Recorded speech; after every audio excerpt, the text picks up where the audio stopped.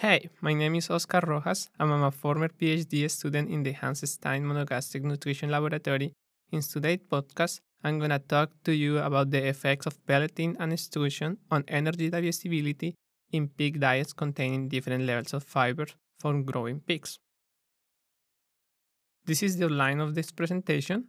I will start with an introduction about different feed ingredients that are used in diets fed to pigs, as well as some feed processing technologies that are used in this field. Then we will move into the materials and methods, results, and we'll finish up this presentation with some conclusions and the implication of this research.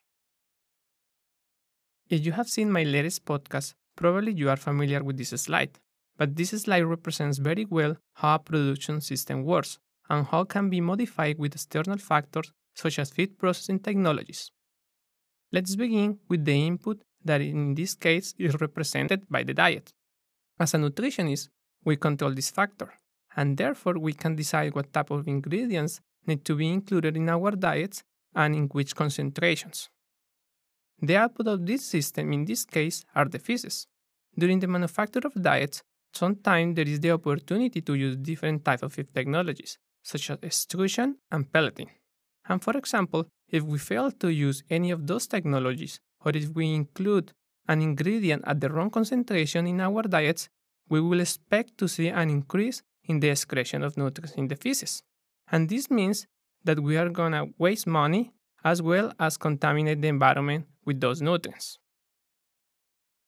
We have some advantages when we use feed technologies in our diets. Some of them are increases the availability of nutrients, decreases excretion of nutrients, may increase growth performance, and may observe increase in gelatinization. Likewise, we have some disadvantages, like processing, it will add cost in our production system, excess of heat will reduce the digestibility and the concentration of lysine for the formation of Maillard reactions, and you could also get retrogradation of starch, and this means that we generate resistant starch that won't be digested in the small intestine, and therefore will be fermented in the large intestine. In this slide, we could observe the concentration of neutral detergent fiber, or NDF, in different ingredients. But the point here is that when we move from conventional ingredients such as corn and soybean meal to an alternative ingredient such as DDGS and soybean hulls, we usually observe an increase in fiber in our diets.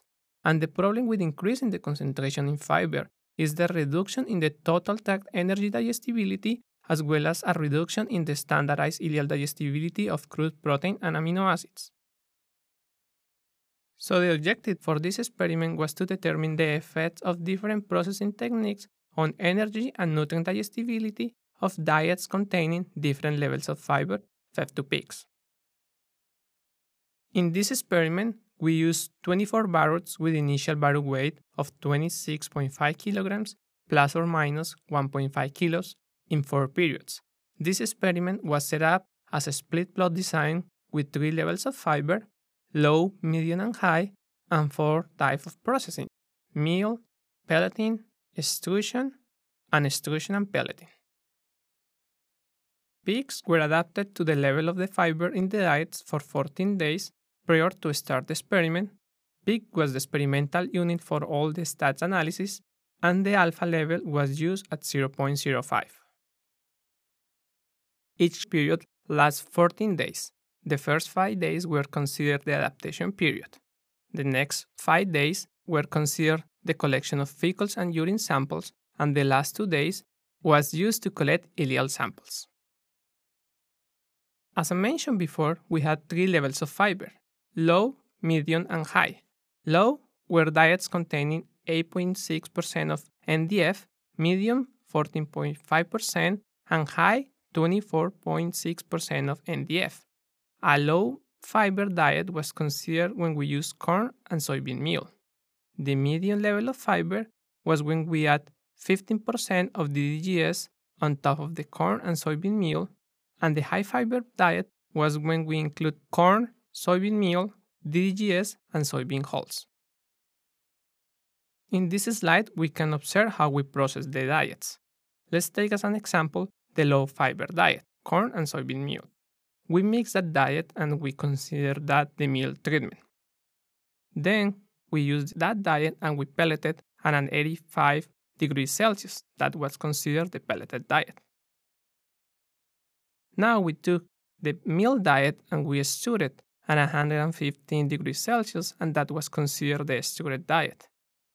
And when we took again the meal diet, but we stewed it and then pelleted, we call that the last treatment, the stewed and pelleted diet. This slide is just to show you a summary of how this experiment was conducted. We have 3 levels of fiber, low, medium, and high, 4 treatments within levels of fiber, meal, pelleting, extrusion, and extrusion and pelleting, and we have 8 peaks within levels of fiber, for a total of 24 peaks for the whole experiment.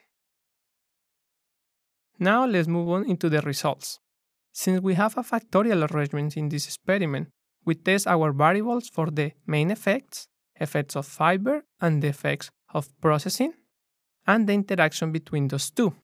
And in this case, we observed that for variables such as starch digestibility, amino acid digestibility, and energy digestibility, no interactions were observed between levels of fiber and type of processing. So I will just present the results for the feed processing. However, in the case of energy concentration, there was an interaction between the two main factors. In this slide, we observe the apparent ileal digestibility of starch. The digestibility of starch was improved when diets were pelleted, stewed, or when the combination of both technologies was used comparing with the meal diet. The increase in apparent ileal digestibility of starch that was observed in the diets that were stewed, pelleted, or combined with both technologies indicates that the starch in corn will become more digestible if we use those technologies. The increase in starch digestibility will likely have a positive impact on energy utilization from the pigs. In this slide, we observe the apparent ileal digestibility of lysine. Apparent ileal digestibility of lysine was greater for stewed diets compared with the pelleting and the meal diet. However, there were no difference between the stewed diet and the stewed and pelleting diet. When we observe the apparent ileal digestibility of threonine, we observe the same pattern as the previous amino acid. Extrusion will increase the apparent ileal digestibility comparing with the meal diet and the pelleted diet, but there were no difference between the stewed diet and the stewed and pelleting treatment. So in summary, we can say that for all indispensable amino acids, the apparent ileal digestibility was greater for pelleted, stewed, or the combination of both systems compared with the meal diets. In this slide, we observe the apparent total tract digestibility of gross energy. We observe here that pigs that were fed the diet that was pelleted or stewed and pelleted had greater digestibility of gross energy comparing with the meal diet. But this was not the case when we compare these two treatments with a stewed diet. In this slide, we have the ME concentration on dry matter bases. This slide, we observe that we have an interaction between fiber and type of processing. The blue bars represent the low fiber diet, the orange bars represent the medium fiber diets, and the red bars represent the high fiber diets. And in this slide, I would like to point out 3 important points. The first point is that as we increase the levels of fiber in the diet, we observe that there is a reduction in the energy concentration in those diets. The second point is that the extrusion increased the energy concentration in high and medium fiber diets, but this was not the case for the low fiber diets, comparing with the meal diet. And the last point that I would like to mention is that there is a greater increase in the ME concentration in high fiber diets comparing with the low fiber diets. So the overall conclusions for this experiment is that ileal digestibility of amino acids and starch were improved by pelleting, extrusion, or the combination of both technologies. Also, extrusion improved the energy value to a greater extent in high fiber diets than in low fiber diets. And the implication of this experiment is that extrusion or combination of extrusion and pelleting may ameliorate the reduction of energy observed when high fiber ingredients such as soybean hulls are included in our diets.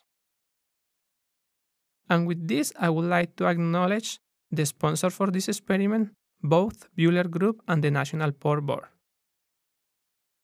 Thank you for your attention, and if you enjoyed this podcast and you would like to hear more about exciting topics in swine nutrition, please visit our website at nutrition.nsite.illinois.edu.